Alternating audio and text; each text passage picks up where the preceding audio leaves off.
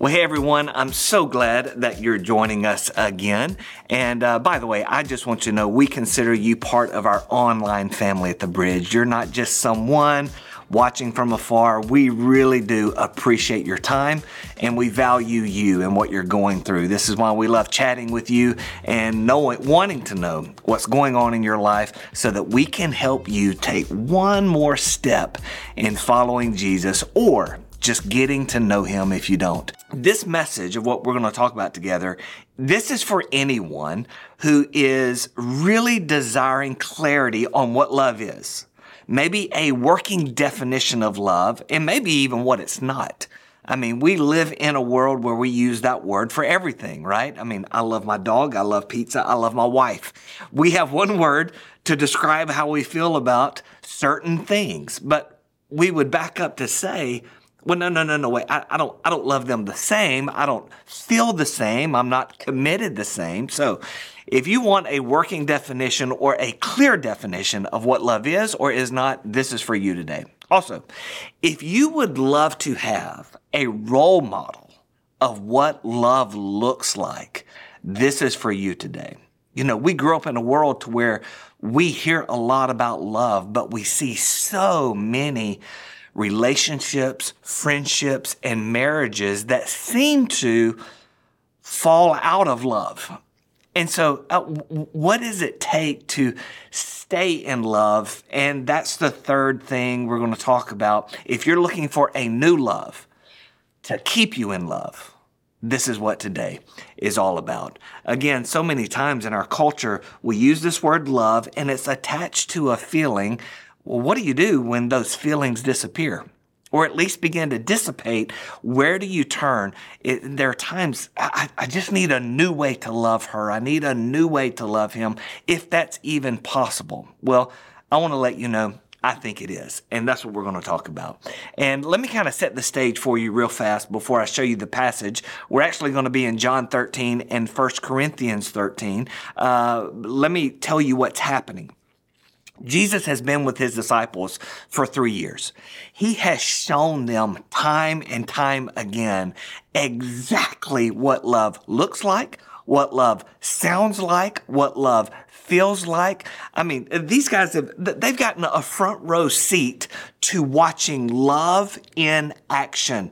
They're not reading it in a book. They're not hearing about it on a podcast. They are watching it day in and day out. This is love. This is love. This is real love. No one loves like that. Who talks about love the way he talks about it? What a blessing these guys had for 3 years. Then came the final night, the Last Supper, if you will. That's what it's known as. Jesus even said, man, I have looked forward to this last meal with you that we're going to have. Jesus was excited to be with them because Jesus knew what was about to take place. They didn't know. I want to take you into that room for just a moment. As they entered the room, Jesus did something that was reserved for a house servant only. Jesus picked up a towel, he took a basin of water, and he washed their disciples' feet. And Simon Peter actually had a problem with it when you read it. It's like, you're not supposed to wash my feet. And he argued with Jesus. Jesus argued with him, and you never win an argument when you argue with Jesus, so Jesus wins. Jesus washes all of their feet, and by the way, to throw it in there, even Judas. And something would take place in just a few moments with Judas, where it would be known that he was the one who would betray him. It's an amazing conversation of how it all happens. I encourage you to read that. But it's so interesting what the scripture says, that Jesus tells them someone will betray him in this group, this close-knit, these friends, this friendship that they've developed with one another over 3 years. Jesus says, one of you will betray me, and it falls to Judas. And Jesus looks at Judas after Judas says, is it me? He goes, it's you. And he says to him, go quickly and do what you are to do. Because Judas had already made a deal. And Judas gets up to leave. Now, think about being a disciple in that moment. You are shocked at the fact that one of you, and now you know who, is going to betray your leader, your follower, that you've called him Lord, your rabbi, and he's going to betray him. We trusted you. And it says that he got up and left. So think about this moment. Judas, one of your closest friends in the group you've traveled with. Jesus says, you're going to betray me. Go and do quickly what you're going to do. Judas gets up and leaves the room. Now, here's what's fascinating. The Bible says that when Judas left the room, this started the clock on his betrayal. He knew, I only have a few minutes left. And in fact, that is exactly what Jesus looks at the disciples and says. Judas gets up, walks out of the room, and when the door closes, Jesus looks and says, I don't have much time with you remaining. Listen to me. Now, this is a setting for whatever Jesus is about to say next is pretty important. I think we could agree with that. His time is short. He knows what's about to happen in just a few moments from now. So he's wanting to get the closest thing to his heart out on the table. And this is what Jesus says in John chapter 13. Here's what he says, starting in verse 34. So now I'm leaving you a new commandment. Love each other. Just as I have loved you, you should love each other. Your love for one another will prove to the world you are my disciples. I mean, if you ever wanted to know what's closest to the heart of Jesus, this would be it. I only have a few minutes left. Here's what I want you to know. Here's what I want you to do. You've got to do this. Love one another. Now, I want us to look at these just two verses. It's just two sentences. That's it. But I want you to look at a few things in these sentences. Here's what Jesus says. I'm giving you a new commandment.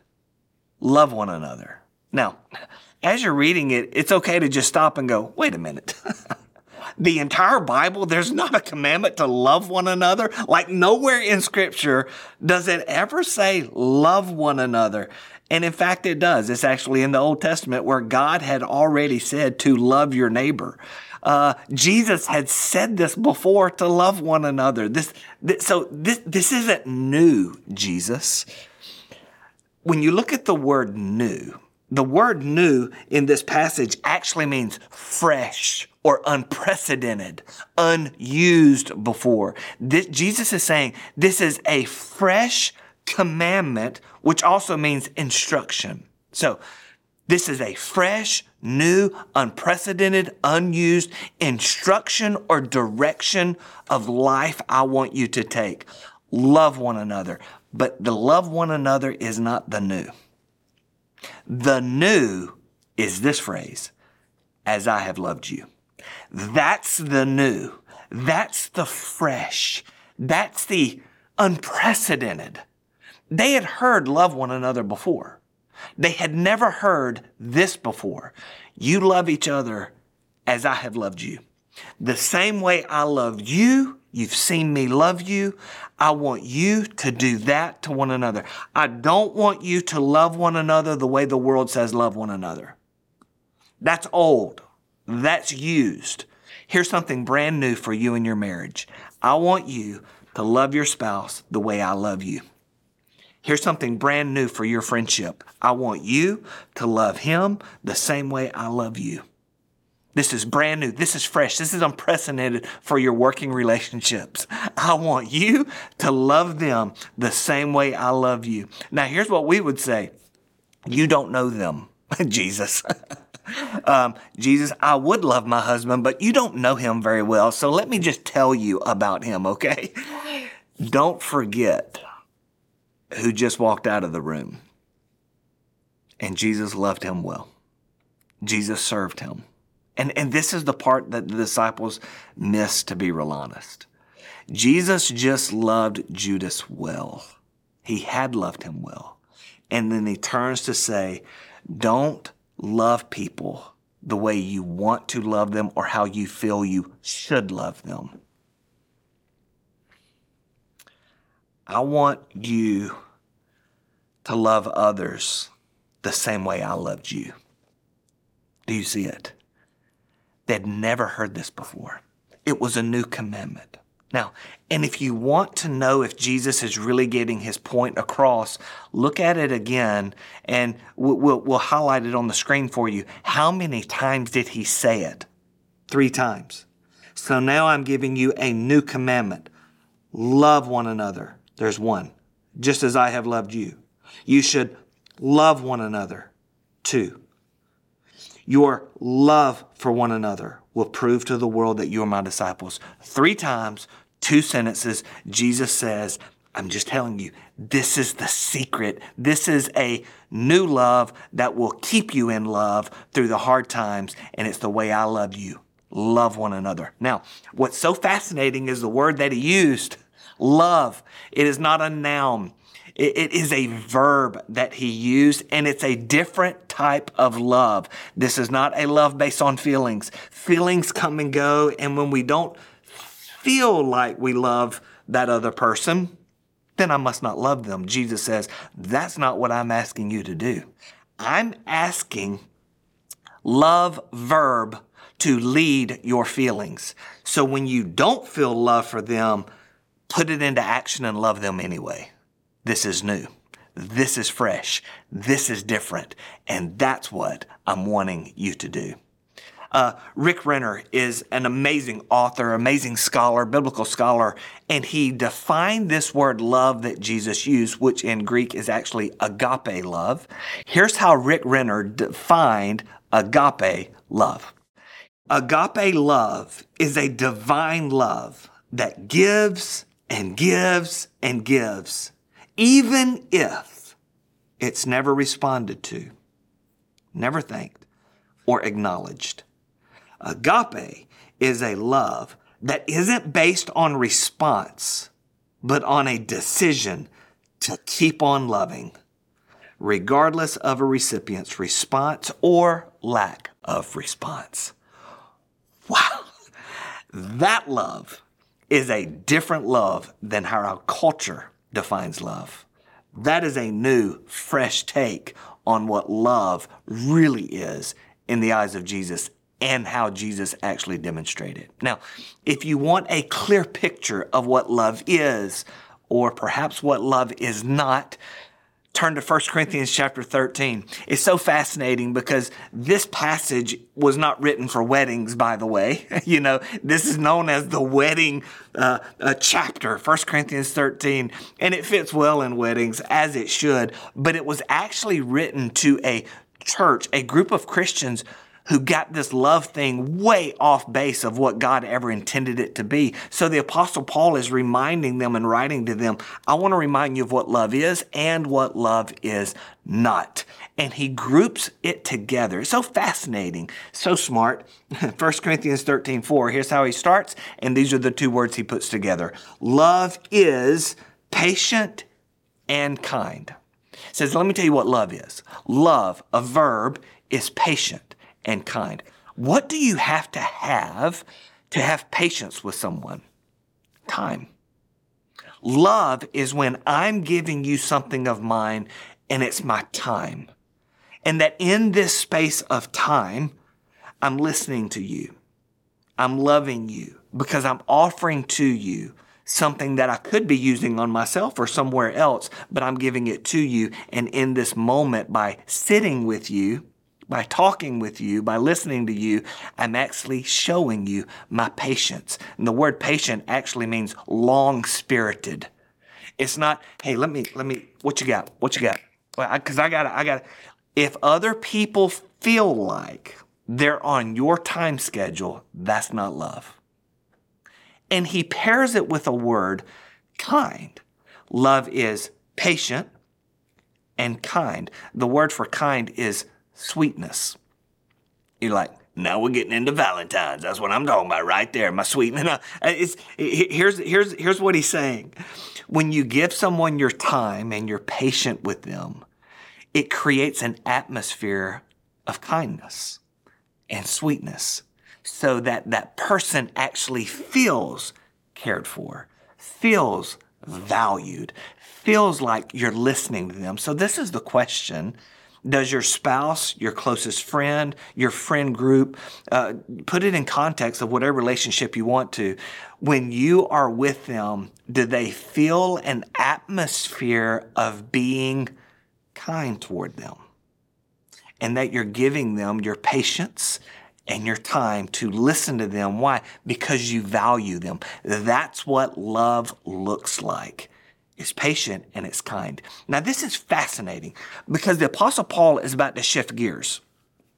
He's going to move from telling you what love is to then explaining what love is not. Why would he do such a thing? Here's why. Because the kind of love that God desires for us to give to one another, the same kind he gave to us, so many times it's hard to explain. So it's easier at times to tell you what it's not than to tell you what it is, right? If something is so great, so grand, it's hard to put into words. Sometimes you can just describe what it's not, and that helps describe what it actually is. This is what the author does. So he says, love is patient, love is kind. And then he says, love is not jealous, and love does not brag. It's interesting he puts those two together. Jealousy is simply this: I cannot celebrate with you, with your good fortune of what has happened so wonderful in your life, because the highlights of your life are simply a reminder of what I don't have in my life. So when I see someone post, when I hear a friend talk about something great that's happened with them, if all it does is to remind me of the negative of what I don't have in my life, I cannot celebrate with them, and it creates jealousy for them. So my only alternative is, well, if I can't celebrate with you, I want to brag about what I do have. And so let me take what I do have and what is good about my life that I think is good anyway, and I'm going to make that really big to take the light off of your good fortune and put it on my good fortune. What a torturous way to live in relationships when you can't celebrate another human being because you really do view the things in your life as not as good as what has happened to someone else in their life. So love is not that. And he goes on to say, and love is not arrogant or rude, and it does not seek its own. It's interesting he puts these together. Love is not arrogant. That literally the illustration is a balloon that you are puffing up. The Greek word is to puff up. That's what it means. Love does not puff itself up so that you can see I'm better than you. That's what love is not. When I think or believe, I might not say it, but I really do think I'm better than you. I think I'm just a notch above you. I think I'm a little bit smarter than you. I think I'm a little bit better looking than you. I'm a little bit more athletic than you are. And I really do believe that. When I believe that, I cannot demonstrate true love to you. In fact, watch the progression. If I puff myself up in my own mind, it fleshes itself out to become rude. That in some way, somehow, I say something, I do something that belittles you, that makes you know that I really do believe I'm a little bit better than you. So my arrogance of being puffed up displays itself in rudeness. And I'm really just looking out for me. That's the result. And that's the bottom line. You know this person because you feel like you have to walk on eggshells around them. You're very careful with your words. You don't feel like you can actually be yourself because you know that their world really revolves around them.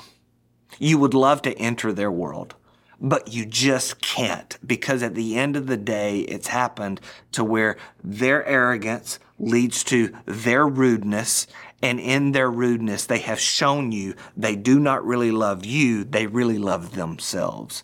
Do you know of anyone like this? Don't type it out or don't point to them or call them or text them right now. I'm just asking, right?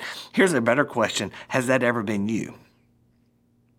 See, unfortunately, I'm giving you the list of where I have failed when I really look at what love is and what love is not.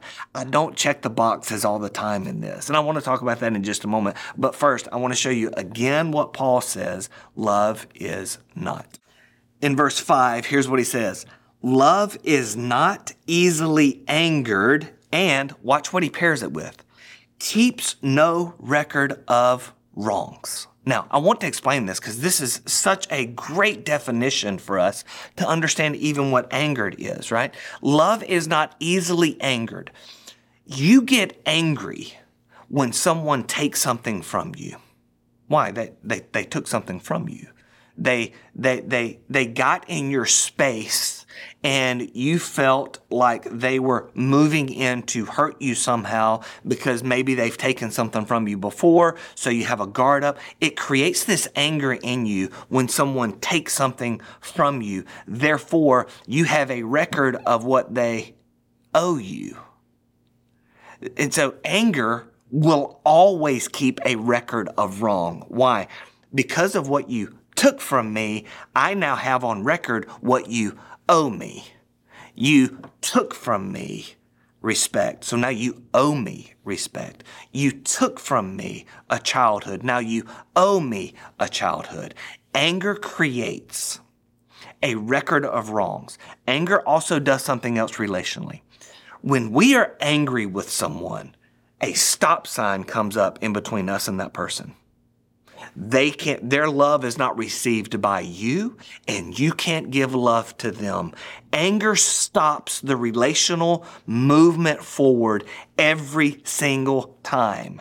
And when we are angry with someone because they've done wrong to us, therefore we have a ledger for what they did and what they owe us, that relationship will stay at surface level at best. The conversation will be about the weather. The conversation will be very short. How are you? Good. Good. How are the kids good? The kids are good. It'll never be a depth to it.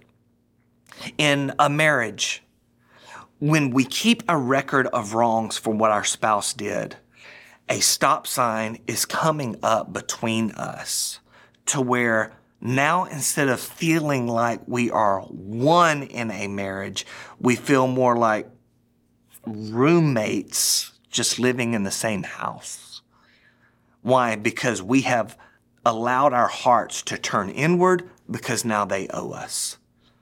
That's not love, is what the Bible says. That's not a love acted upon the way God has loved you. That's the game changer. He says this as well in verse 6, gives us another example of what love is not. He says, love does not delight at wrongdoing, but celebrates with the truth. Now, this is fascinating. I want you to look at the words in this verse. It does not delight. Delight is this. The word simply means a heart that leans toward in a happy stance. A heart that leans toward in a happy stance. I did that for a smile in my eyes. Okay, maybe not. But the heart is happy, leaning toward, what does it say? At wrongdoing. It doesn't mean you are doing the wrong. It's leaning toward the wrongdoing. And you're happy to watch it, you're happy to hear it, you're happy to read it, you're happy to, oh, tell me more. What happened to them? Oh, they were in a car wreck. How bad were they hurt? Was it really bad? Because he hurt me really bad. And I want to pray for him. We come up with these ideas of what makes our heart happy in the wrongdoing. It doesn't mean we're doing it. It just means our heart is happy to lean that way at it. That's not love. He says, but love actually celebrates with the truth. Look at the difference. A heart leans at wrongdoing. That's not love. But a love that celebrates with, it's in it, it's connected to, it's joined to with what is true, what is right, what is noble, what is pure, what is godly. It celebrates and can celebrate that. Why? Because it's leaned away from wrongdoing, leaning toward what is true, and the heart can celebrate it. That's love. It's what it's not, and it's what it is. Then he wraps it up by saying something amazing about love. And here's what I want to do. I want to read it to you the way it's written. And then I want to read it to you of what he's really saying, because I just think it's so powerful. It's so good. In verse 7 and 8, 1 Corinthians 13, here's what he says. Love bears all things, believes all things, hopes all things, and endure all things. Love never fails. Now, you might read that and go, it believes all things? So 2 plus 2 is 9? I mean, is that, that's a belief, but that's a wrong belief. That's not what he's saying, okay?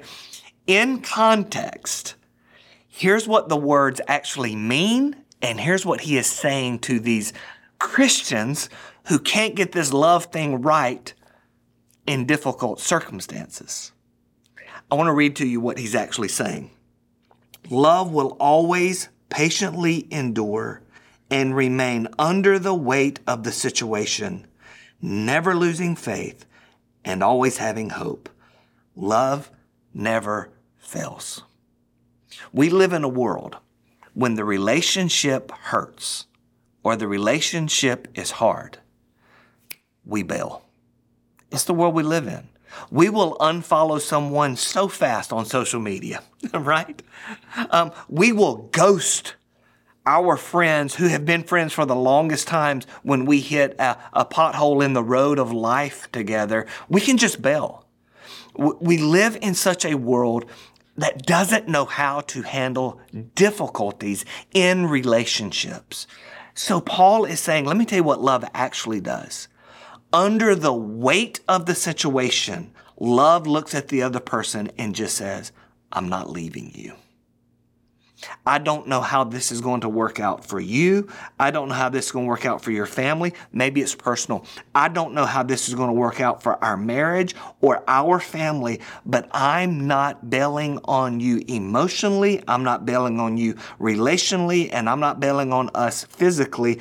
I will stay under this weight, believing, hoping, and having faith God will work this out for good.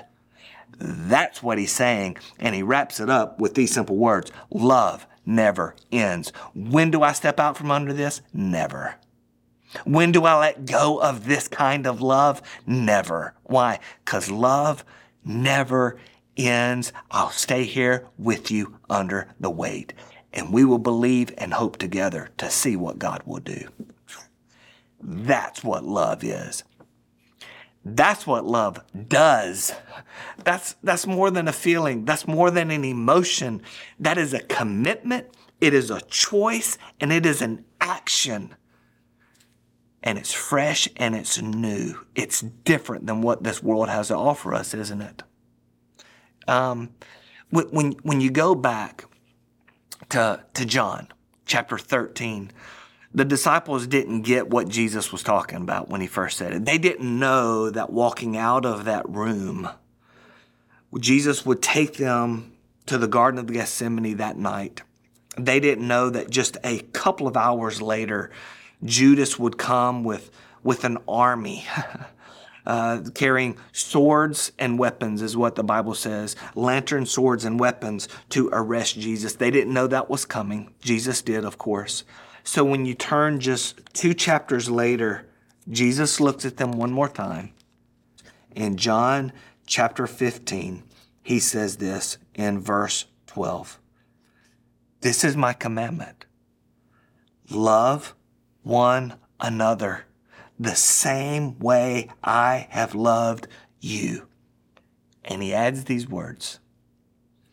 There's no greater love than to lay down one's life for a friend.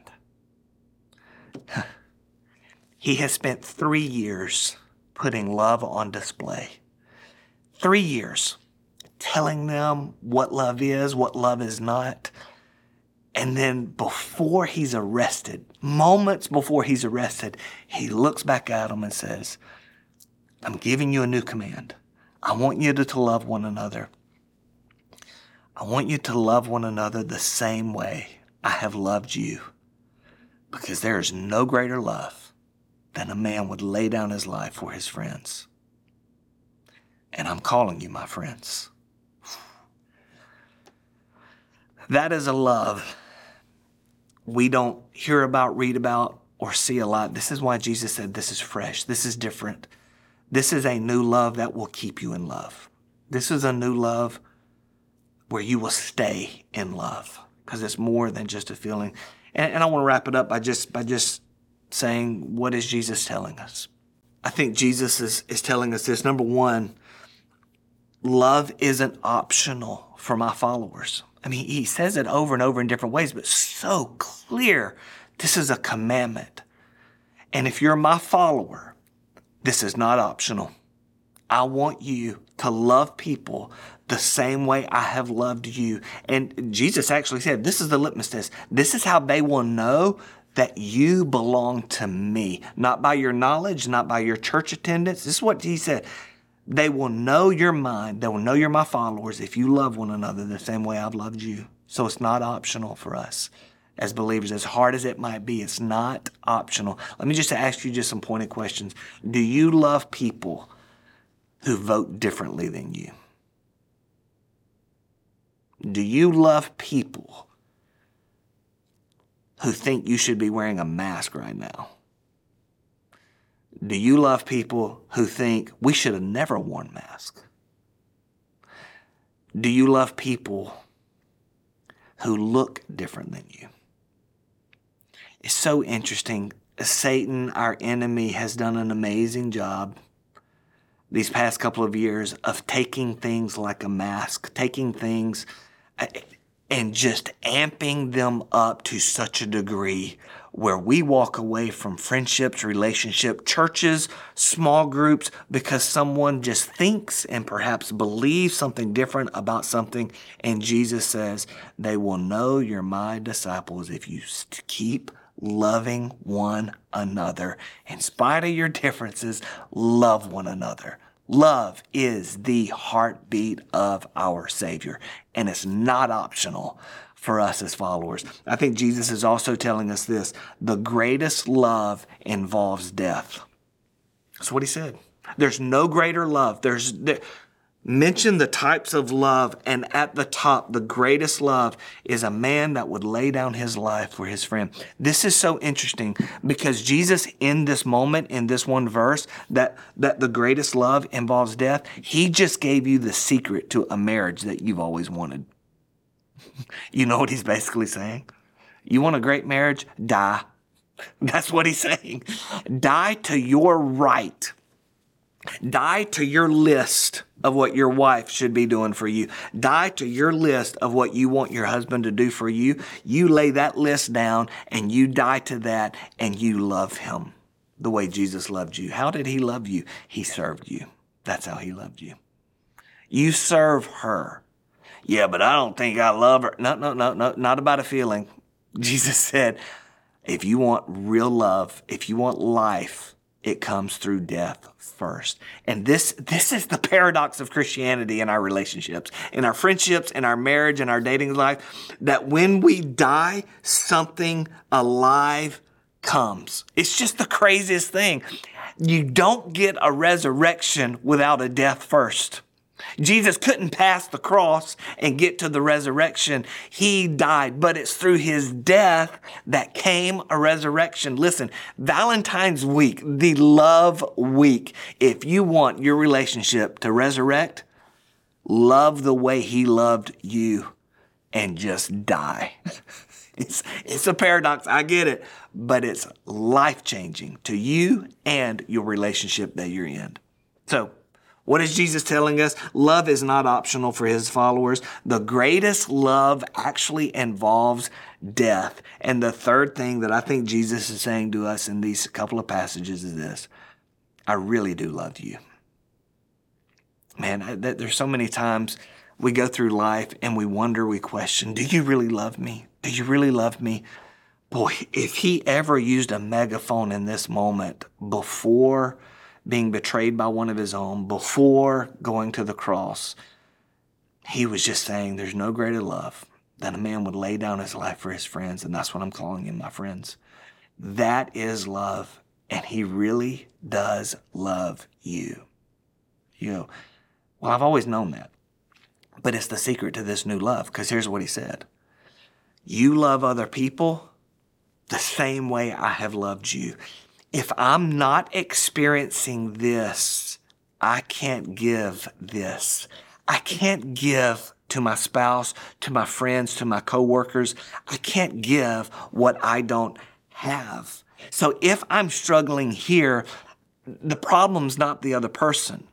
I need to back up and start with, Jesus, when is the last time I let you love me? When is the last time I opened up my heart to share with you where I'm hurting so that you can begin mending and putting my heart back together? When is the last time I have loved you back? This then changes this. And he would say, I really do love you, and I want you to let me love you.